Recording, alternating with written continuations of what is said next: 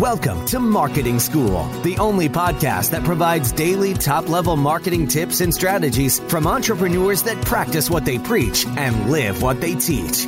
Let's start leveling up your marketing knowledge with your instructors, Neil Patel and Eric Siu.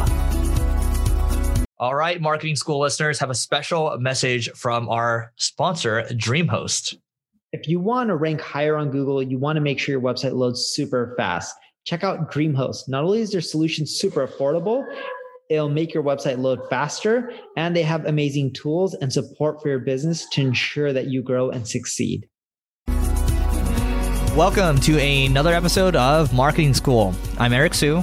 And I'm Neil Patel. And today we're going to talk about if you should niche down your agency. So we actually, believe it or not, there's a lot of agency owners that listen to this podcast. So this can tie into the context of if you have a services business too. And I think to an extent, when you think about products, niching down does help quite a bit. I remember I had someone on the Growth Everywhere podcast, or now called Leveling Up, a company called Kahuna. And when they started niching down and focusing on a very specific niche, like the company was tanking. And then after they niched down, they started skyrocketing. So my opinion on this, and maybe BVXL, they're for just Shopify and e-commerce. They've done really well. A lot of agencies that niche down, Business Online just does enterprise, B2B. They've done well from that. I think they got to like 10 million a year. But in a sense, like, okay, so with your agency, you do niche down to a degree. What does your niche look like? We don't niche down. We're global. Because you target specific sizes. No, we don't target specific sizes. No. You have Neil Patel Excel too. I forgot about that. We have both the SMB agency and an enterprise. We do all markets from low-end mom and pops who are starting off because we believe why should only big companies be able to pay marketing agencies? We try to go through help your thoughts first. My end is I do everything from people starting off their business all the way to Fortune 1000 companies that generate over 100 billion plus a year in market cap, or even revenue in some cases. And I don't niche down, but, I'll be upfront. I don't think most people will be able to replicate what I'm doing. I don't think I'm smarter or better. It's just more so I have a ton of leads. I was going through this with Eric the other day. I started turning on lead collection on Ubersuggest. I'm generating 2,900 leads a day. Higher. Well, yeah, but in general, it's 2,900. Right now, it's started going up to around 3,800 leads a day. So there's a certain point where it's just like, I have people from all industries, but I know most people can't relate to that. And my recommendation is if I was starting a brand new business, not using my name, not using my lead flow, I would niche down. And the reason I would niche down, and this is for the one reason only, and I learned this earlier on in my career and I saw a huge revenue increase. When people say like, oh, you niche down, you can focus and you can be better and you can specialize, that's not the real reason why most people end up making more money by niching down at the beginning. It's because when you niche down, you can get case studies in a specific area and you can leverage those case studies to get more clients in that space. Yes, over time, you should be able to produce better work because you're only focusing on that one client type.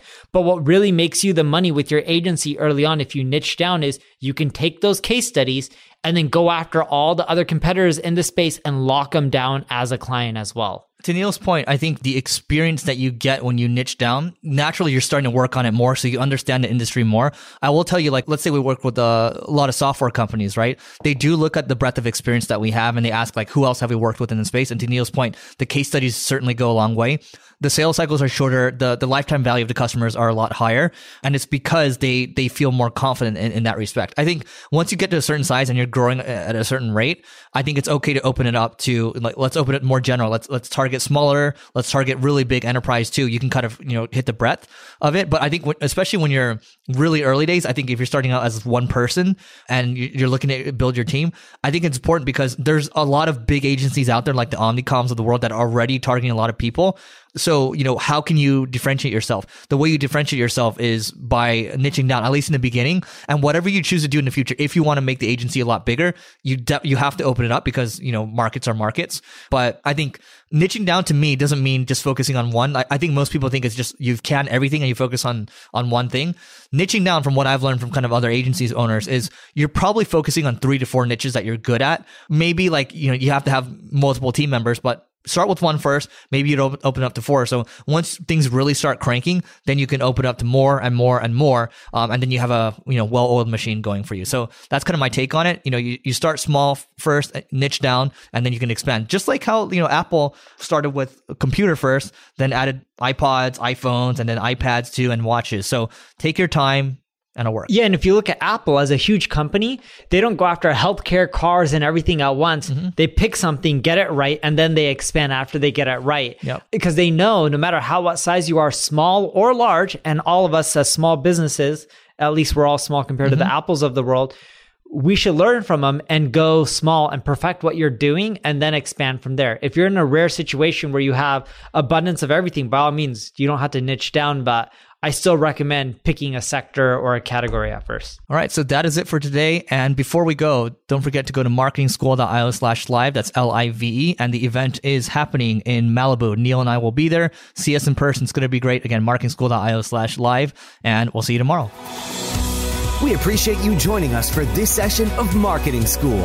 Be sure to rate, review, and subscribe to the show, and visit marketingschool.io for more resources based on today's topic, as well as access to more episodes that will help you find true marketing success. That's marketingschool.io. Until next time, class dismissed.